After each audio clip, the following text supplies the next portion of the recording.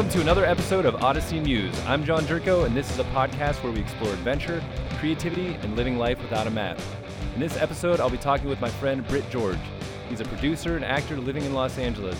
Some of the shows he's acted on include True Blood, Dexter, and Boston Legal. This last year, he was the lead in the History Channel show Cryptid as Luke Batiste. We're going to dig into life in the biz, so let's get to it. All right, welcome to the show, Britt. Thanks for doing this. Hey, thank you. Wow, you know my bio better than I do. So how is it out in LA right now? It's nice and sunny and warm there? Oh, it's gorgeous. Couldn't be any better. The sun's shining bright, and it's about 65 degrees. Oh, man. And God, it's so bad. It's February. Yeah. God, I miss it. Maybe let's start out with how we met on the set of Heels. I was working as assistant camera, and you were producing and kind of co-starring in that with your buddy Ryan Bottiglieri. Maybe talk about give like a little log line or a short description about what the film is and kind of your part in it and how it came about, if you wouldn't mind. Yeah, sure. Heels was a movie. It's about adopted brothers who moonlight as tag team wrestlers to save their family business. And it was really interesting because Ryan and I are the kind of guys we like to instead of sitting around waiting for somebody to call and offer us a job, we like to come up with our own things. Mm-hmm. And we had produced, and Ryan was a star in a film called Trim that we had done several years before. And when we were finishing that up, we said, what's next? Yeah. And one of the ideas that we came up with was guys that were wrestlers. And we were intrigued with the whole wrestle and heel thing, guys that could be, the bad guys, Yeah. So that's kind of the definition of a heel in wrestling is the guy that kind of plays the bad guy or the guy that's going to get booed. Exactly. And so that's where we were going with the idea. Mm-hmm. And the more we talked about it and went into it, it just sort of evolved into that's who these guys are in life. Ryan, wrote the script and he did a great job with it. But it's just to be a part of the whole process and see it evolve into what it did about the adopted brothers and where it ends up going with the kind of heels that these guys are. And you know the secret. I don't know how much I should reveal yet, but yeah, you don't have to give too much, but it was definitely a fun shoot to work on, and the whole cast was a blast, and we had a good time. Do you know how you guys got Richard? Maybe tell a little story about how you guys got Richard Reilly to work on it, and Brazen Cyrus as well. Yeah, it's really interesting. When you're making an independent film in these budget ranges, you have to get to the people that personally. Mm-hmm. Or you could do the formal thing and make an offer to an agent, and just more often than not, the agents particularly aren't that interested in having their guys go and work on a film that really pays nothing. Yeah. So what we did is one of the actors, Chip Jocelyn, there was a role that was written for him with him in mind, so he knew the script inside and out. Uh-huh. And he had an idea for a buddy of his, Richard, that he had worked with on another project. He said he thought Richard would be great to play our dad in the movie, and we said, you know what, that's a fantastic idea. So we called his agent, because that's what he said to do. Chip Mm-hmm. called Richard, and Richard said, yeah, I'm interested, but you have to send it through my agent. So we, took the right roads, and Richard said, yeah, I'll do it. I've got a window of time. And it was really a big win for us because he brought so much to it. And he's, a lot of people don't know his name, but as soon as they see his face, they're like, oh, that guy. Office Space. Right. Yeah. He's been in so much. I was looking at his bio the other day, and he is a working man. He's been in tons and tons of movies. Yeah, he works nonstop. Yeah. He's just such a great guy. And it was really interesting because I was shooting the series down in New Orleans, and Mm-hmm. I wrapped on a Friday, and I had to drive back to Los Angeles to make it so that we could start shooting this on Monday. That's right. Yeah. And so was that Cryptid show that you were working on at that time? Yeah. Okay, It was the Cryptid for the History Channel. And mm-hmm. so I got in, I think it was on Saturday night, I was just exhausted from, driving straight through like that. And we were on set, as you know. That's when I met you in person on set. And like 6 o'clock, 7 o'clock in the morning. And then Richard shows up. He shows up 30 minutes before his call time. We're not really ready. Yeah. And the guy was such a trooper. He's out there helping us move, that old rusty car that we had to push out of the way. Yeah. He was helping push that thing. Yeah, I looked to my left and there's Richard. I'm like, no, Richard, you go in the house. He goes, no, I'm here. Let's do it. Yeah, he's awesome like that. He's definitely down to earth guy and willing to pitch in. Yeah, such a great guy. What's the story with Brayson? How'd you guys get him? That's Miley Cyrus's brother, which I didn't realize until like 3 days in. I was like, wait a second. That was funny. And Brazen and Richard, Brazen's dad, Billy Ray, had just done a movie with Richard, really. So. Oh, really? So they already kind of knew each other a little bit. Yeah. So there was that cool. Whole 6 degrees of separation. But we got Brazen. Ryan was working as a personal trainer, and Brazen was a client of his. And when Brazen was, I guess he was probably like 13 years old at the time, and just had a relationship with him. And that role that he played was actually based on, his life, some of his experiences and some of the stories that he shared with Ryan, went straight into the script. So nobody better to play that role than him. Yeah, exactly. Yeah, there was some good chemistry between everyone. I think it worked out really well. There was some big laughs. Yeah, it was. I can't wait until we get the blooper reel out, because I don't know if you remember that day in the kitchen. It was Ryan and myself. It was just it was a blast. So you have laughs like that when there's a good chemistry going. Are you able to give us an idea of like where you guys are at in terms of progress or a possible release or anything? Or yeah, when you make a low budget film like this, it's a lot of times you're pulling favors by getting people to work for a reduced rate, and this is one of those cases. So we finished the film to our liking, and we did a test screening. Did a few test screenings, and everything that was clear to us wasn't necessarily clear to the audience. So we had to listen to them and go in and clarify some stuff. And that's where we are. So in the last few weeks here, we just did some pickup shots and just some insert shots and some new scenes. Actually, just a couple new scenes. Really simple, just to help clarify the beginning of the story for who would. This isn't anything new, as you know. Yeah, to independent films. I mean, big budget movies do it all the time, so we're no different. But we did get a really good response to some of the relationships and who these guys were and what they were doing. Well, people responded well to that and some of the surprises that they get seeing these guys as wrestlers and some of that stuff. But cool, that's good to hear. Yeah, so we're excited. So we're getting that stuff into the movie, and between that and the score and sound design and then color. So we're thinking by May. Oh, awesome. Lucky we'll have our product and ready to take it out to the world. Yeah, I'm really excited to see it anyways. I think that's the first feature I worked on out in LA actually. So was it really? Yeah. Yeah. Hey, everybody's in focus. You did a great job. Awesome. That's a good thing to hear. Yeah, I didn't get any calls like, "Hey, what were you doing there?" Yeah. Cool. So, do you notice anything different between working on like these independent features that you and Ryan do compared to having like a big budget crew around or anything? What do you notice that's different?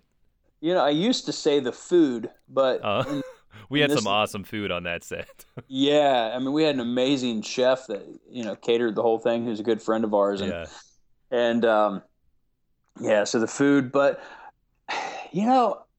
sometimes there's more trucks on the big budget shoots. More trucks. When I worked on True Blood, I remember I show up and we're out in the middle of nowhere, Lake Piru, which is about 30 miles outside of Los Angeles. And they had this trailer that extended into a double wide trailer. Yeah. And when you got inside, it was actually a cafeteria. And outside of that trailer, they had this huge barbecue grill. And as we showed up to work, they were making hamburgers and chicken sandwiches and stuff to start your day, because it was a night shoot. You know, so if it was breakfast, they would have been making eggs and McMuffins and stuff like that. So, the food's really different, and the pay is better. Yeah, but definitely. as far as the creative aspect goes, when I first got involved, I just wanted to do big budget movies, and it was the romance of all the movies that I've watched, just wanting to be a part of that. And my earlier tastes when I first started was working on some bigger budget projects, be it commercials, television shows, or whatnot. But then as we started getting into independent films, there was less people involved and less trucks, less lights and stuff like that. But just the creative input that you get to put into that far outweighs, being a part of a smaller part of a bigger picture, a big budget movie. So I really like the indie world a lot. It's always nice to have more money, because it's great to be able to pay your friends more and people that you want to work with and reach, be able to, pay people's quotas. Yeah, exactly. Quotes rather. But yeah, I mean, I noticed that it seems like there's definitely a camaraderie with the smaller crews too. There's not so much, at least on a lot of the stuff I've worked on, there's not like a power struggle between people and people with big heads. Everyone's kind of there to help out, and everyone does a little more outside of their job title just to get things done. So that's kind of another benefit of the indie low budget stuff. Yeah, they do. And even with the big budget stuff, I still feel like you're always kind of racing the clock no matter what. Yeah, it doesn't matter how much money, there's always that pressure. Yeah, there's just always pressure. So I mean, when you're an actor on a big budget thing, usually you're waiting in a trailer, because you don't want to take up too much space while they're doing their thing, and you wait in a trailer for 8 hours, for them to get a scene lit. And it always takes them so much longer to light the big budget.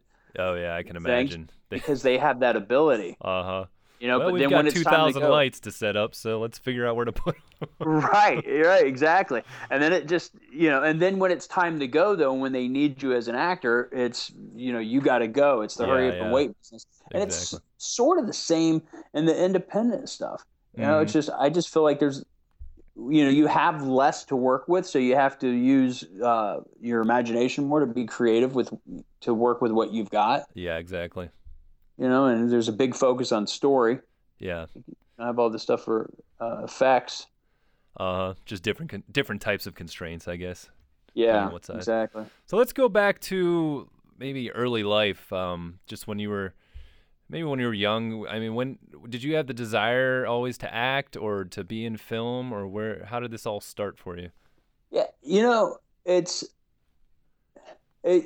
I guess there was like a weird epiphany moment probably when I was 12. And I put all the pieces together. When I was 12, I remember there was this TV show on. It was called Silver Spoons. And there was that actor like Ricky Schroeder, whatever. And I remember all the girls liked that guy. And it was fun to make fun of him, and it was fun to make fun of that show, because I'm like, come on, who's that guy? And I would catch the show on every now and then, and I would think, interesting. And then one Saturday afternoon, there was a movie on called The Champ. And The Champ was the same actor, Rick Schroeder. And I saw him. I saw like something different. I saw like an actor. I saw this kid playing this role, and I was really moved and touched by it. And I remember thinking, wow, I want to do that. So then I became fascinated with that show, and I started watching that show all the time, and realizing that he was an actor and saying lines and doing that. And I saw other movies that he did, and we were roughly the same age, so I think that's kind of who I gravitated towards. And I no longer made fun of him, and thought he was just a great actor. And then so that was at 12, and then I realized even before that, I was always playing, I was always the kid, playing Superman and doing school plays at school. And did you do some early on then? Some school plays? I did, yeah. It was in the second grade. I went to, I was my first day at a new school, and I remember we're in the cafeteria that day, and that's where the stage happened to be. And the sixth graders were putting on a play, and I'm pretty sure they had somebody wired up. If my memory serves me right, they had somebody wired, and they were kind of like flying. Oh, cool! Across the stage. I thought it was the coolest thing, and they were singing this song, "Step on the crack, you break your mother's back," and I just remember thinking that was the coolest thing ever. And I went to another school shortly after that, and they were doing a school play, and I auditioned for it, and I got a role in the Halloween play. And then a couple months later, they did the Christmas play, and I got a role in that. Nice. And so I felt like the pieces were kind of lining up even before that.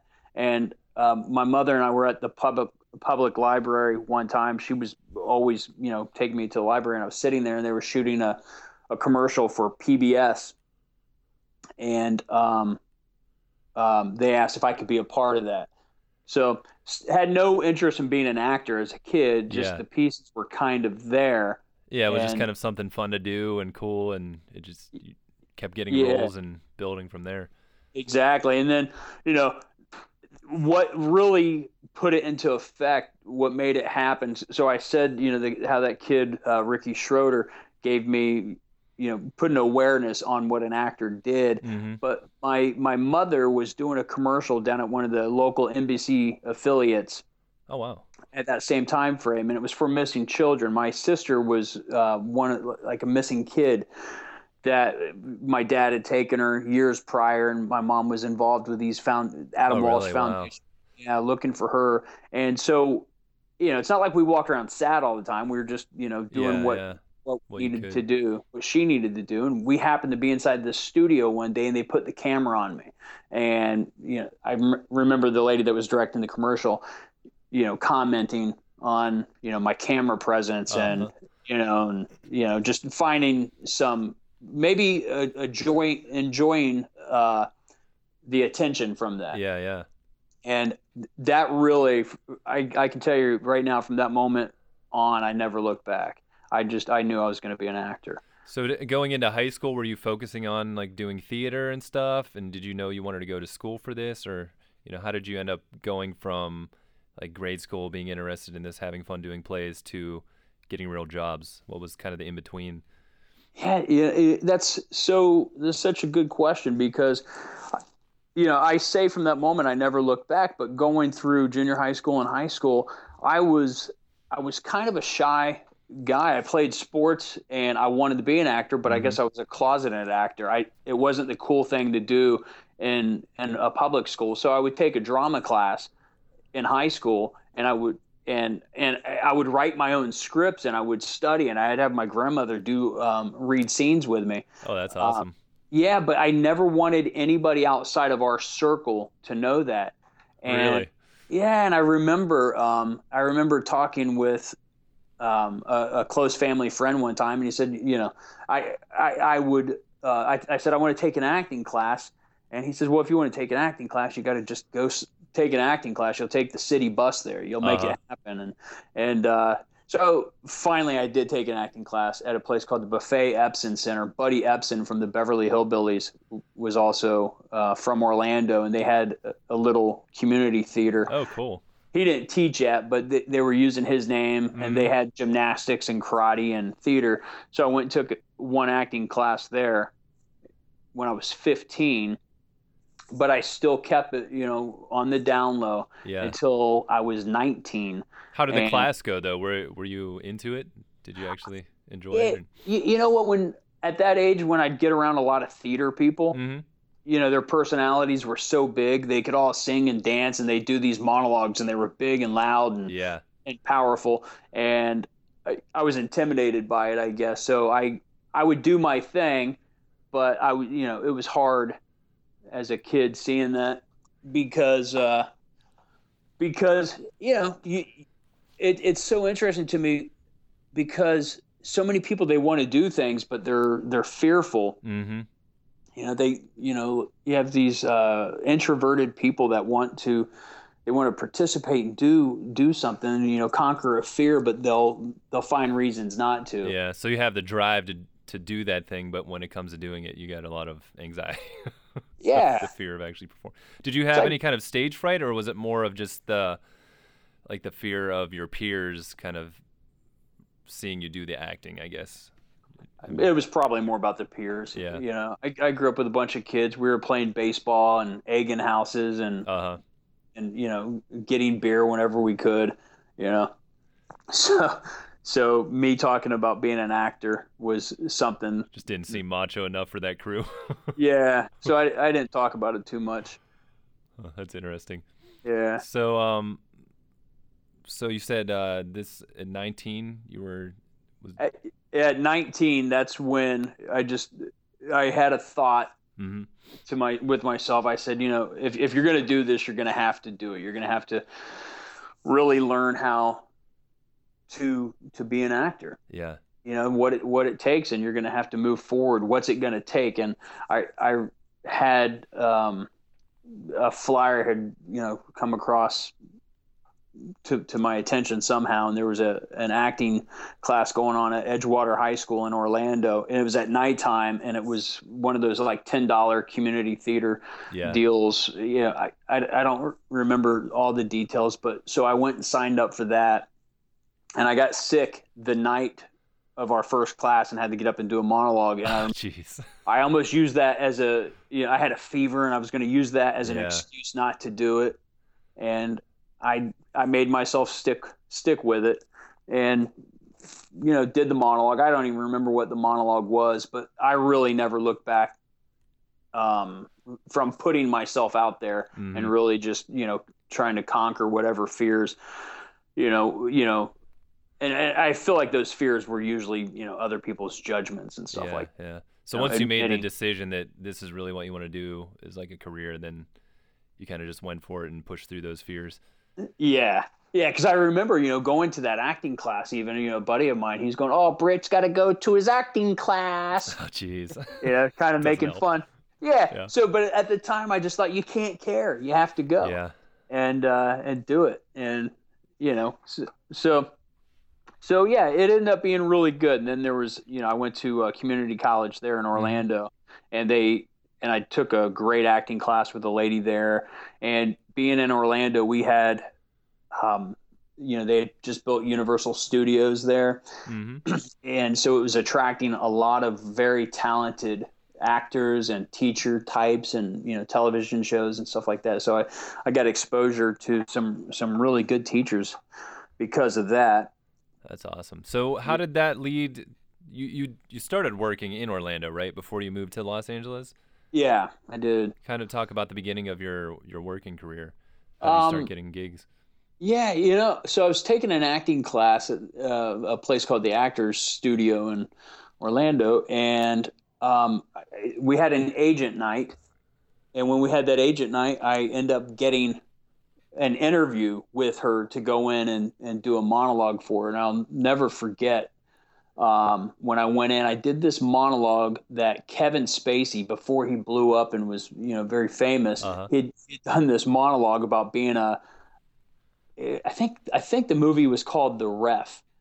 And he was held prisoner by Dennis Leary, and he was talking about, you don't think I have regrets not having the body of a 19-year-old rock star, and he's very angry and yelling. Well, at the time, I wasn't a rock star, but at the time I did have the body of a 19-year-old. I was fit and working out, and that's really, kind of what I did. I was really into martial arts and all that, and taking care of myself physically.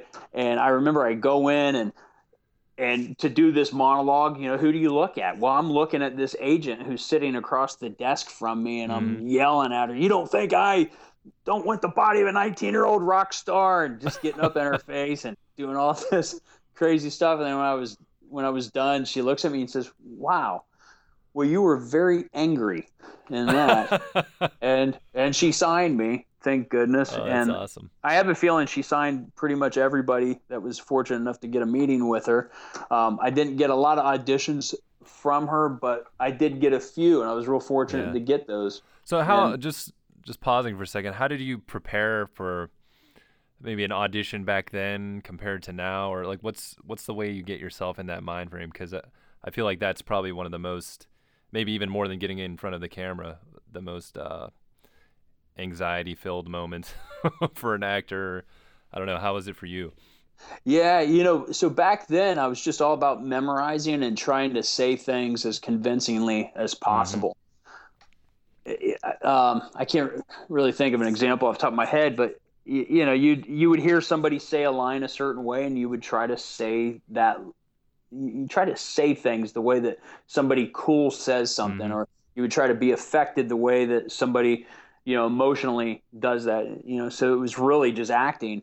Now, I'm much more about reading a script over and over and just coming up with as much information as I can, and as much back information, as much subtext, what's really going on in this story, as opposed to the line. Sometimes when I'm reading a script, I'll stop and I'll pick up another book that reminds me of that. When I was preparing to play Luke for Cryptid,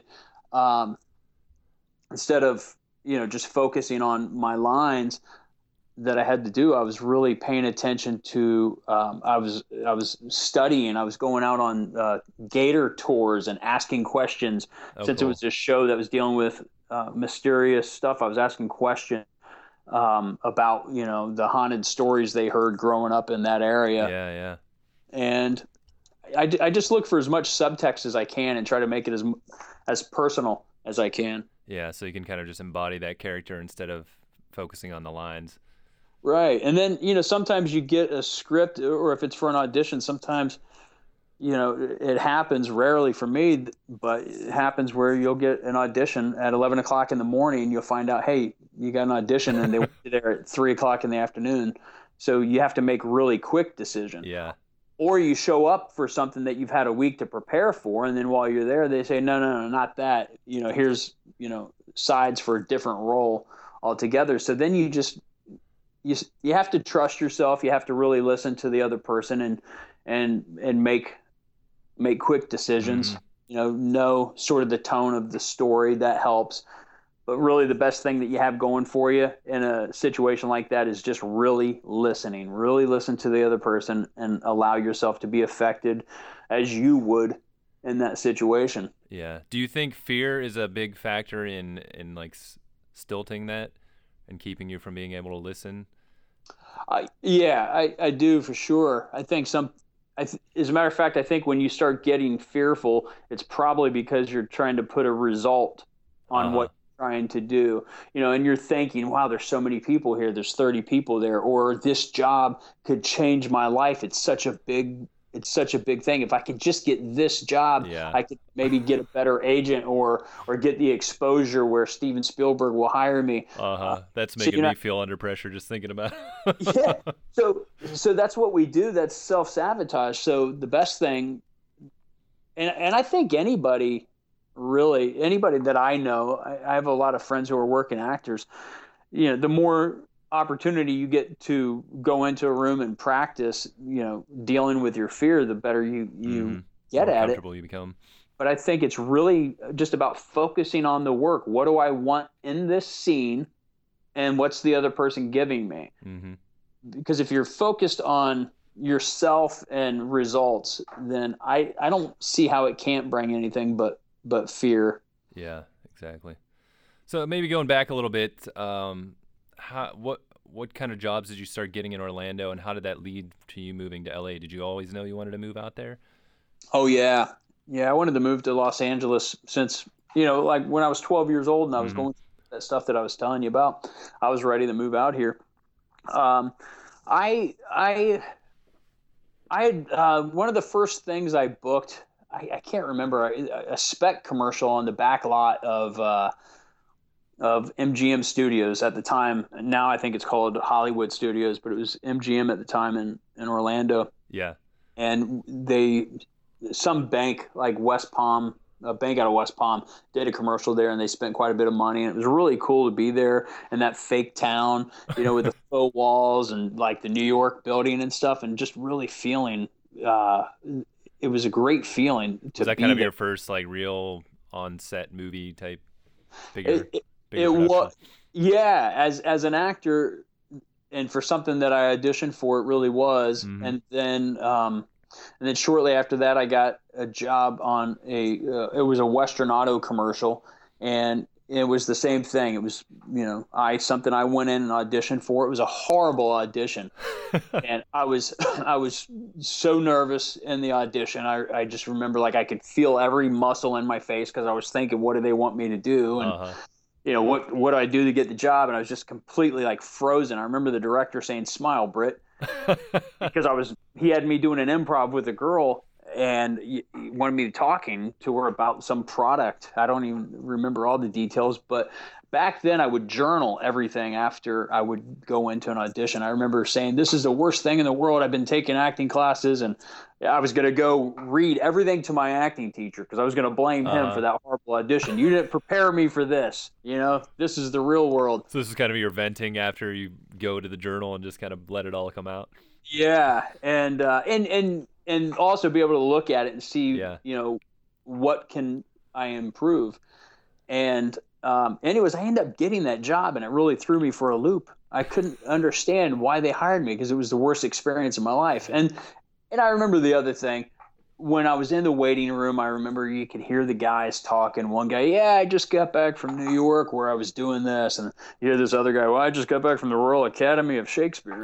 They're all trying to impress with previous work, basically. Yeah, and maybe they were being serious, but me hearing that, I was thinking, I don't have the experience to compete with these. So it put me in my head, and that probably actually turned them off from those people. Yeah, maybe. The funny thing is, I felt like I learned about commercials that a lot of it was a look. Yeah. And maybe I just kind of had a decent look that fit that. But plus, they cast so many vignettes in that thing, so they probably hired all of us. I don't remember. But yeah, so that was a good taste. But then what happened was there was, I didn't do anything for another 6 months. I was just in acting class. Mm-hmm. And so I was waiting for stuff to happen, And I back then, actually, I started doing plays and stuff like that. I was doing dinner theater and really just loving that. So I always felt like I was doing something. And then eventually I just started booking more and more commercials. Nickelodeon came to Universal Studios and they set up shop there. So I got to work on some of those shows down in Miami. I was driving down there quite a bit for auditions and doing stuff, working on some movies down there and doing commercials down there. Just smaller roles, but staying busy. Yeah. And it was great. And the idea was you do the commercials so that you can make residuals, so that you can afford to do the movies that would come like every 6 months or whatever, every 6 to 8 months. Yeah. And there wasn't as much indie stuff going on back then. It wasn't as easy to do it as it is now. Do you know if there's much indie going on in Florida right now? Oh, I think so. I think they're pretty busy. As far as that goes, because there's a great film school there. It's a community college called Valencia, and a lot of bigger projects go there and work through those programs there. And I think Full Sail has one also, and they'll do some projects through there. But I just think that you have hungry actors there, and I think when you have hungry actors, I think now with the ability to own a nice DSLR camera and mic, and to just do it. Yeah, exactly. If they want it bad enough, they could just make their own, really. Yeah. And, and the pressure's on you that it still has to be good. Yeah. You have to make it good story. The story's got to be really good and strong. And I know there's a good thriving theater community there as well. So what was the decision maker to get you going out to LA? Where were you in your career? Well, I always knew that I wanted to come out to Los Angeles, but one thing came about. I used to read the Backstage West when I lived in Orlando. And what's that? Backstage West it's sort of an actor trade magazine. Uh-huh. And they had the Backstage West, which was Los Angeles, and they also had the Backstage East for New Oh, York okay. at the time. And now I think they're combined. And it would give you information on who's working and interviews with casting directors and agents and all that good stuff. And it kind of helped me feel like I was part of the community. And when I felt like once I got out here, I would know who to, try to tap into and work with. But they did an issue for some of the different schools around the country, or actually around the world, and where was good places to study. And one of the places was a summer program they were doing in New York called the New Actors Workshop. And it was run by Mike Nichols, Paul Seals. Paul Seals was a great improv guy, and another guy named George Morrison. And these guys just have fantastic pedigrees in theater, and Mike Nichols with all the movies that he was a part of. And so I applied to get into that program there for a summer, and I did, and went to New York, had a great time. Felt like I felt like I was an actor after that. For the first time in my life, I really felt like, okay, I've got all these tools now. Yeah. And then I went back to Florida. I worked a little bit more as an actor while I was, saving money and prepping for my Los Angeles move. And finally, just a chain of events happened. A guy that I had taken acting classes with actually moved out here to Los Angeles, and he was roommating with somebody, and he had come back to Orlando and needed somebody to sublet his room. And that's really what gave me the kind of an opening. Yeah, because if it wasn't for that, I think I know I would have eventually come out, but I probably would have come out for a month or two. And nobody would have called me. Nobody would have wanted anything to do with me. So I probably would have just went back home maybe. But had you ever been out there prior to this? I'd come out for like a week and drove around. I brought headshots with me and VHS demo reels with me because I was going to go over to all the big studios and I was going to drop them off, and that didn't happen. So I just drove around and went out to Venice Beach. Yeah, saw the drove sights. up and down Melrose, and loved it. I knew that I had to get out here. So what was it like when you first got out there? Were you kind of nervous? Was there I don't know, did you have any anxiety? Was it hard getting jobs? I guess maybe talk a little bit about your experience, and then if you have any tips for like people that are maybe just moving out there based on your experience. Sure. You know what? When I first got out here, when I pulled up to the place, the old Cahuenga Motel is what I call it. They tore it down, but it was this cool little apartment where I was subletting the room. When I pulled up, a guy who was jogging past me on the sidewalk was a guy who was the star of a movie that I had done in Florida just 2 years before. Oh, really? that. And it was the craziest thing. I thought, that's a sign. It's a sign of something. Oh, my gosh. That's so cool.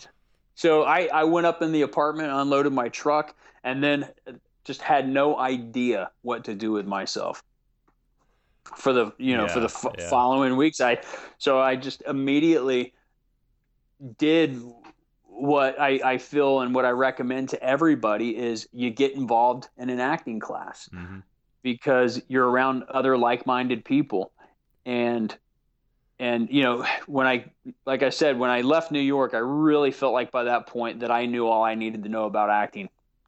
And now I'm convinced that if you're not working, you still need to be in a class, because it's a muscle. It's like going to the gym. It's not that you're just trying different things out, And so that's what I did. I got right into an acting class, and it was a fantastic teacher. I thought I was just going to, take her class for a month or two and then start working as an actor. I was with her for 5 years, and a movie that I did just a couple months ago, I worked with her as a coach on it before I went to, as I was prepping for the role, and she was just amazing, had quite a pedigree.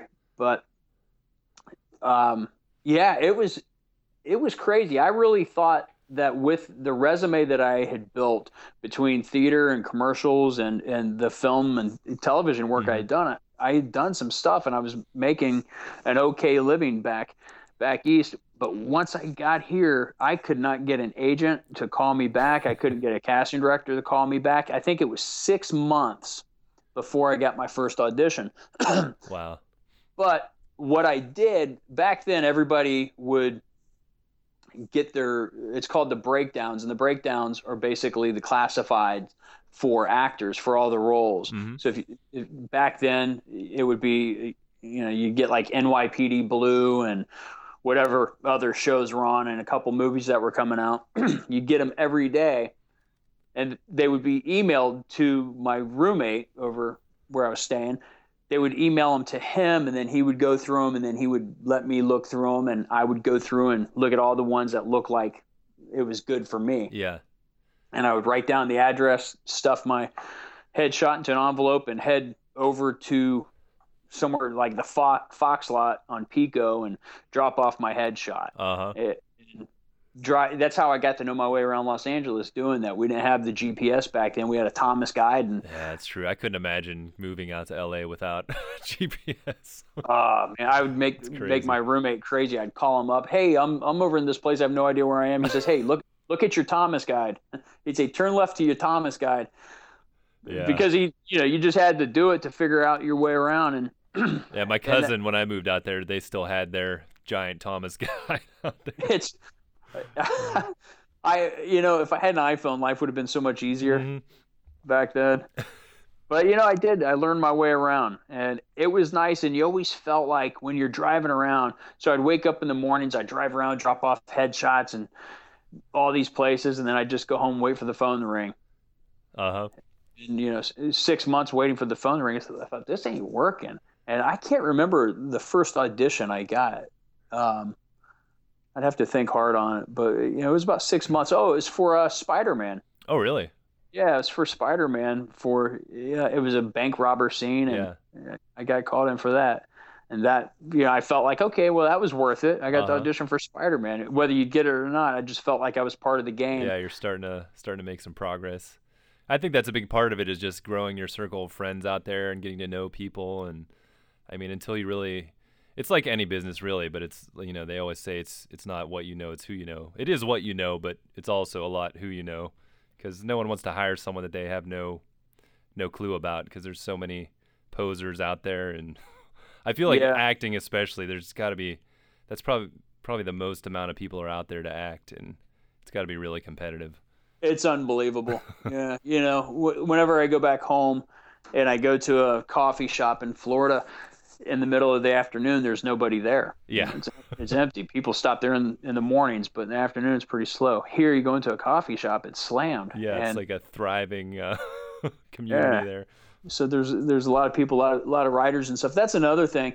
When I first got here, some people had given me some advice. They said, see if you can intern at a casting office and, be a reader for, a casting director and file their stuff. And I didn't want to do that, because I always knew if I was handing out 5 headshots a day through the breakdowns, as I said, I just knew that my break was coming. So I was afraid if I got involved with in a casting office that I would be stuck in that commitment. Yeah. Maybe talk about that a little bit. How were you financially when you came out there? Did you have enough saved up that you can go for a while? And was your rent low enough? My rent was pretty low. When we took this place, it's actually a really funny story. I took this apartment to sublet the room. Well, it was another actor in Orlando. He wanted to come out as well. So we said, okay, here's what we'll do. We'll go out there, we'll sublet the room for a month, and then we'll get our own place. And we figured one guy would sleep on the couch, one guy would get the bedroom, and then the other roommate was in the other bedroom. Well, when we got out there, the other roommate said, no, you guys, you both of you in that bedroom. Nobody gets the couch. So he ends up on an air mattress because he was a good guy. And I took the bed. It was like, kind of like kids in camp. I I had done a bunch of commercials, so I had residuals coming in, Oh, and okay, that helped. that was helping sustain me. And then I had a day job in Orlando for a long time, and my mom was pretty bright, and she told me to sign up for this 401k. Mm-hmm. And the idea of the 401k is never to cash it in, but I cashed it in and used that money to come out here. Yeah, because I feel like that's one of the mistakes people make is they get out there, they might have a place that's too expensive, and then they get in a job that doesn't allow them to actually go out and take gigs or anything, and 5 years later they're just working this job and wondering what they're doing wrong out there. Yeah. Right. So yeah, I was just kind of curious about how you made it work. Maybe let's skip ahead now to I'm curious about the Cryptid show because you were working on that when I first met you. Maybe talk a little bit about how you got into that and what was it like? I mean, it's kind of presented as like a reality show, but obviously it was hired actors and did you guys have a script or was it more of like an improv type thing and you just had a character to go off and kind of a basic story? Maybe give a little bit about what that show experience was like for you. Right. Well, it was, it was presented as documentary. Mm-hmm. Cryptid was really interesting because what they did is they took found footage and documentary mm-hmm. and reality, and they fused them all together and came up with what they did, and it was real interesting. I remember going in for I remember getting the audition for that, and it was for a lead in a pilot. Uh-huh. And they described this character that I just thought was really cool, and I thought it fit me really well. And I thought, they're gonna get a name. I'm not even gonna go in and audition for it. Oh, so you almost didn't even do it. I almost didn't do it, right? Because I just felt that I didn't have a chance. Yeah. And then I thought about it, and I said, no, I'm gonna go, but they wanted me to come in and they wanted me to do an improv in character. Mm-hmm. So I, like I said, you look for subtext. So what I did is I created this backstory because I had no idea what they were going to ask me. Mm-hmm. So I just started coming up with stuff from my own life that I could use in other stories, but I really just thought it through, everything that I could possibly come up with. What did they give you in terms of information for the character? Was it... I still have it all somewhere, but it's I'm going to see if I can find it while we're talking. That it was a guy that was born and raised in the Bayou, mm-hmm. and I think I found it. Yeah, so it was going by another name back then, and it had this.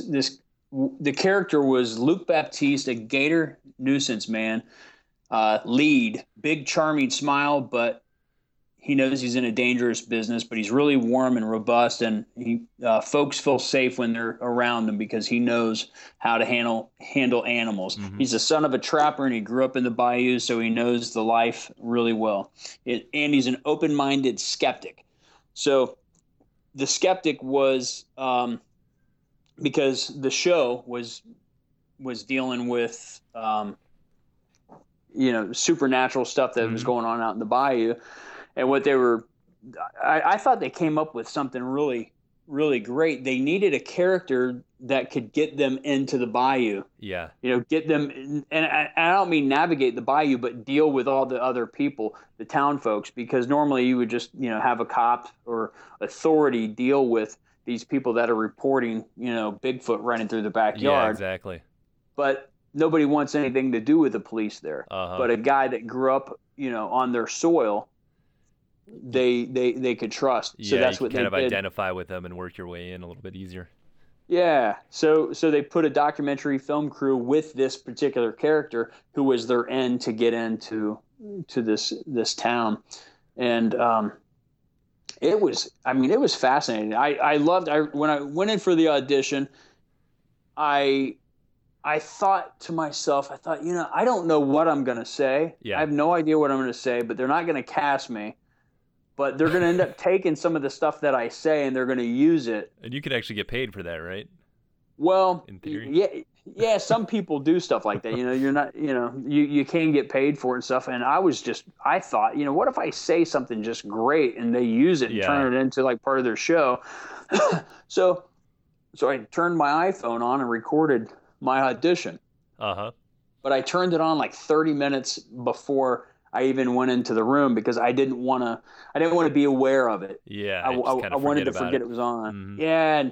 And I kind of wanted to be in character, and they wanted a guy from that region, and I was trying this Cajun accent. Yeah. And I thought I was going to do it, and I was trying to stay in that Cajun accent. And when I got into the room, maybe I was a little nervous because I didn't know what to expect necessarily by way of questions or what we're going to talk about. So I went into my natural accent, which is much more Southern, and they proceeded to ask me questions for like 15 minutes, and I was telling stories, and I didn't feel like I missed a beat. It felt really great. So they would just ask questions to your character, and you would just kind of make up something based on the backstory that you created? Exactly. Oh, cool. That's interesting. Yeah. And asking me about my parents, asking me what it was like, how I made a living, and just this. I had a lot of experience doing that, working with this one acting coach I worked with out here, Sharon Chatton. She was real big on us doing improvs and creating, realities from that and backstories from that. So I had experience doing it, but it was just so interesting to take it into a room and really surprise myself. Yeah.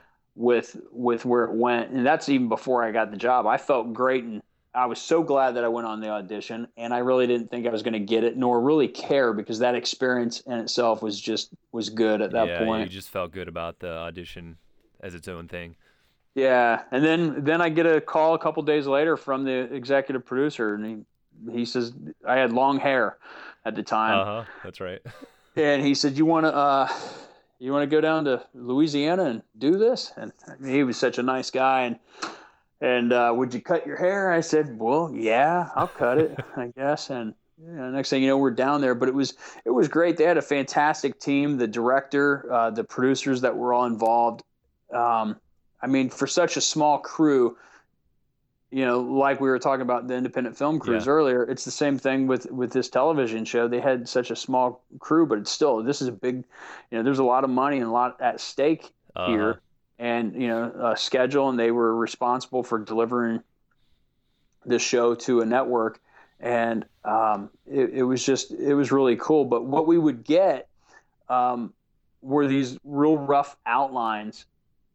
I say they were real rough. They were actually very well thought through outlines of a show. You're kind of like reading the hot points of every scene all the way through, and they were so cool. They were so well done. The guy that had put them together just did such a good job, and I would read them, and I was like, wow, I get to do this. That's cool. And I only knew that I was doing it like in an improv fashion, and then what they would do is they would spring a script on us.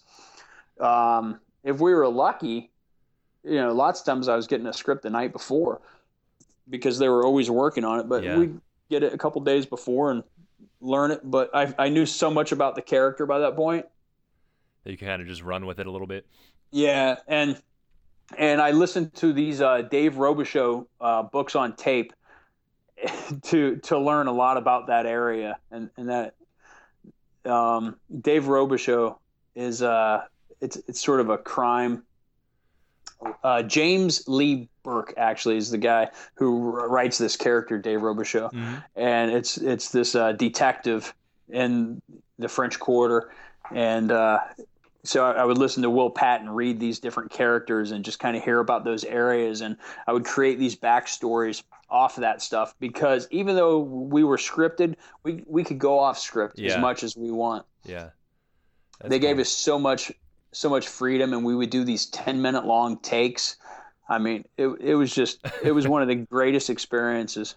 Yeah, it sounds like a lot of fun. You get to experiment a little bit and just do something cool. It seems like in recent years that whole area of the world has just been, people are kind of interested in it. It's just a different culture that a lot of people haven't seen, kind of the mix with the Cajun and the Southern, and it's pretty cool. That True Detective, that was a great show that kind of took place there too. So yeah, and we were there the same time they were. Yeah, that's cool. And Yeah, it's so cool. I love True Detective, but when I watched that show, we had no idea what they were doing, but there was some of that tone in there. Mm-hmm. And, I felt like we captured some of that tone, so I felt like that was a compliment to us and to the area, because it's so beautiful. It just photographs so well. Cool. So moving ahead a little bit, maybe just dive into some stuff like fears and habits and rituals. I'm kind of curious. I know we talked about fear a little bit before, but is there like a biggest obstacle or fear that you had to overcome throughout your acting career? Like, is there a kind of a pivotal moment where you could have maybe not went through with all of this, or missed an opportunity that you managed to overcome? Anything that kind of stands out? Yeah, interesting question. As far as fear, sometimes I feel like I'm just real hard headed, and maybe don't get it. Right at the time that I got Cryptid, and I said that I almost didn't go on that audition, I was in a not a low point. I'm a pretty optimistic person, but I was really questioning whether I'm in the right place, doing the right thing, because you can go so long without working, and there's so many cool roles that you see, passing by you, that you want to try to, get in on and read for. And I was really struggling to get auditions at that point. I can't remember the last audition I had at that point. Maybe it was, man, it had been a while, and a good 8 months maybe. Oh wow. And so it just kind of starts to wear on you after a while, and you start doubting. Yeah, doubting, and just think, you make a lot. I made a lot of sacrifices to be here. Sacrifice of being with family back east, and being here, and I like it here, but I specifically came out here, to pursue acting, and on top of that, that led to producing, and that led to writing, and it led to a lot of other things, and so I felt like I was doing more of the producing, I guess, and I really wanted to do more of the acting. Yeah. And so I was just in a place like, do I really want to be here pursuing this and doing this? And so it wasn't fear, but it was just trying to get those answers. I was looking for a sign to leave here. If had somebody called me up from Florida and said, "Listen, we got a job for you. It's not an acting job. It's working, managing, a clothing store, and we're going to pay you this much money," I probably would have said, "Okay, I'm in." I would have taken that as a sign. Yeah, so you're kind of just teetering right on in between there. Yeah, and Cryptid came right then. That's when I saw it. And I almost missed it. Yeah. And then I said, no, I'll go for it. I'll go in and audition for it. So it wasn't fear based. It was just, your wheels are spinning. Am I doing the right thing? So many people, and sometimes I guess if I'm fearful, it's that I'm this guy, that you just do the same thing. What do they say? What's that saying? The definition of insanity is doing the same thing over and over and expecting different results. Yeah. And I don't want to be that guy. That's just doing the same thing. I want to mix it up. And in this business, one of the hard things is a lot of people don't tell you no. No's a lot easier to take. Yeah. A lot of people just don't answer you. They don't get back to you. They don't return the emails. And yeah, that's what I've heard from other people that do a lot of acting auditions. It's like you're just waiting for the call, and you don't get a call that says no. You just don't get a call at all. Yeah, you don't get that. And then, it goes, as a writer, I've had some scripts that I've worked really hard to get on people's desks, and sometimes you can't get them to call you back. Other times you can. I always appreciate the people that can, and I want to be that guy that will call somebody back. So, I guess, so I always say, if I'm fearful of something, I guess that's what it would be. Yeah. That I'm not, putting in the work. I really think that's the other thing. Actors, in my experience, can get, and myself included, very lazy and complacent and waiting for the phone to ring. And that's really why, if you want to be an actor, really you have the opportunity to act, and that means just get somebody else with you and go put up a scene somewhere. Yeah, just stay proactive and keep working on your skill. Yeah, and do a play, put up a play, rent a theater, get your iPhone camera and shoot a web video. Yeah. That's the stuff I'm big on now. People do ask me for advice all the time, and I always advise get into a class, but I also advise get into a writing class, get into a directing class, because as an actor, it's really cool to be around those people. Be one of those actors. Become friends with writers and directors, and yeah, and plus learning both all sides of the craft kind of informs you right as an actor. And they need actors, Exactly. If they're hungry, they're going to be shooting stuff and writing stuff, so they're going to need actors for their table reads. Do you have any habits or rituals? I mean, you're kind of hitting on some of this stuff, but things that you do on a daily basis to kind of keep you in the right mindset or keep honing your skill? Yeah,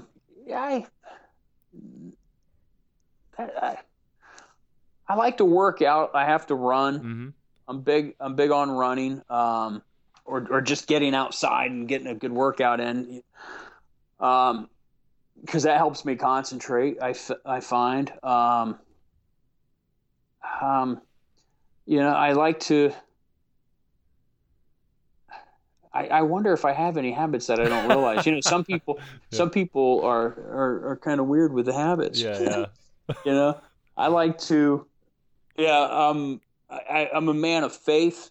I like to read scripture and seek out different scripture and really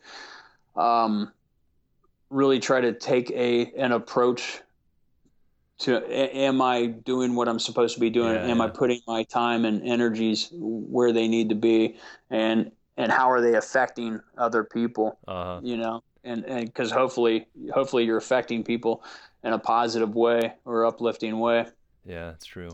So I try to pay attention to that. I don't think I have any weird habits.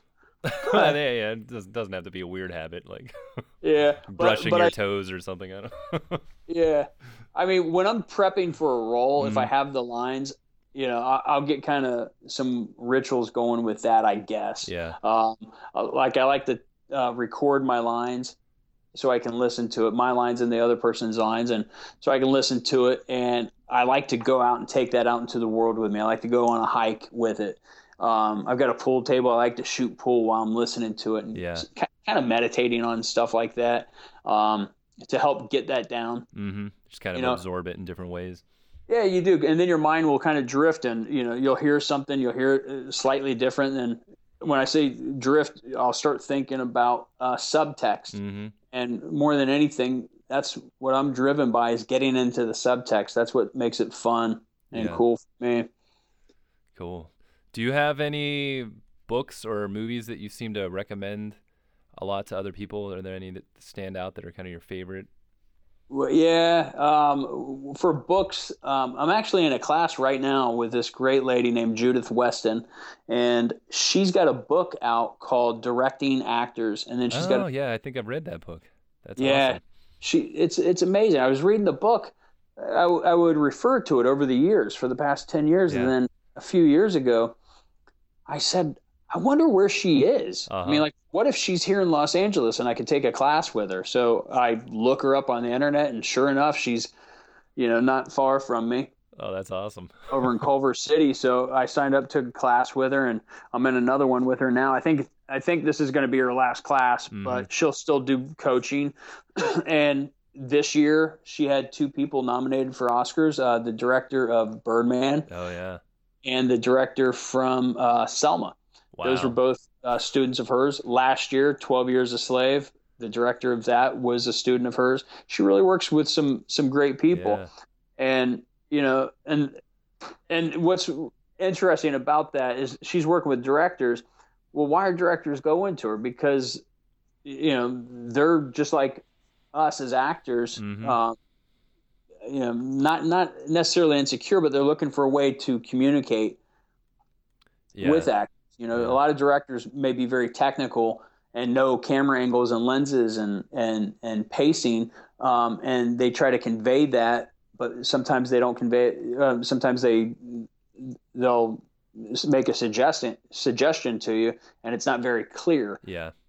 And to be clear, you need to, I think, understand the way actors think. Yeah, and everyone, every actor, I'm sure, has a different personality or way of working on their craft. So it's kind of learning the ways to communicate to different people too. Exactly.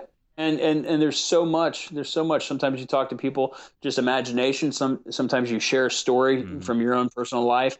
It could be an as if, and I like as ifs and I like verbs a lot. And just kind of talking about things. But if you're in a hurry, an as if or a verb works really fast. In this scene, I want you to flirt with her, and or I want you to cajole her into, joining your gang. Yeah. What's considered like a bad direction? Do you know off the top of your head? Just talking too much, I think. Yeah. You can, because you're so passionate and the story, and so many directors are. I think their passion can get in the way. Sometimes they'll just give you way too much information, and you got to trust that your actor is going to take that word or two you give them and turn it into something. Right. Exactly. Yeah. I really think that's what it is, and everybody's different. So figure out what people's learning style is, and then if I get around a director that's too much of a micromanager, that's really hard. Yeah. Also, you're trying to help them, with their definitely. vision, but at the same time, trying not to be a puppet, trying to bring your creative integrity to it. Awesome. Well, there's probably like a million other questions that I could ask you, and maybe we could do another one of these days. But I think wrap it up and maybe give everyone a place that they can kind of follow you. And I don't know if you're on Twitter or you have a website or anything that they can check out. Yeah, I am on Twitter actually, and I'm just trying to get familiar with it. But I am Britt George, so it's like that at I am Britt George. Okay, yeah. I am Britt George. And then I also have a Facebook page set up called Official Britt George. It's so official, isn't it? Cool. And on those, I'll try to share, and I've been trying to share. I have a movie that was just released recently, so I try to share that information, where to find that movie, and trailers from that, and then the next one that's coming out, and then awesome. As well when Heels comes out. I like to keep people posted. What's the one that just came out? What's the name of that one? It's called Welcome to Inspiration. Okay. And it was just released on January 20th, and they keep selling out on Amazon and at video stores, so that's really cool. They sell out and they have to wait for the orders to come back in. That's awesome. I'll have to check it out. Yeah. Cool. Well, thanks again, Britt. I really appreciate this. My pleasure. Great talking with you, John. All the best to you, brother. All right, thanks.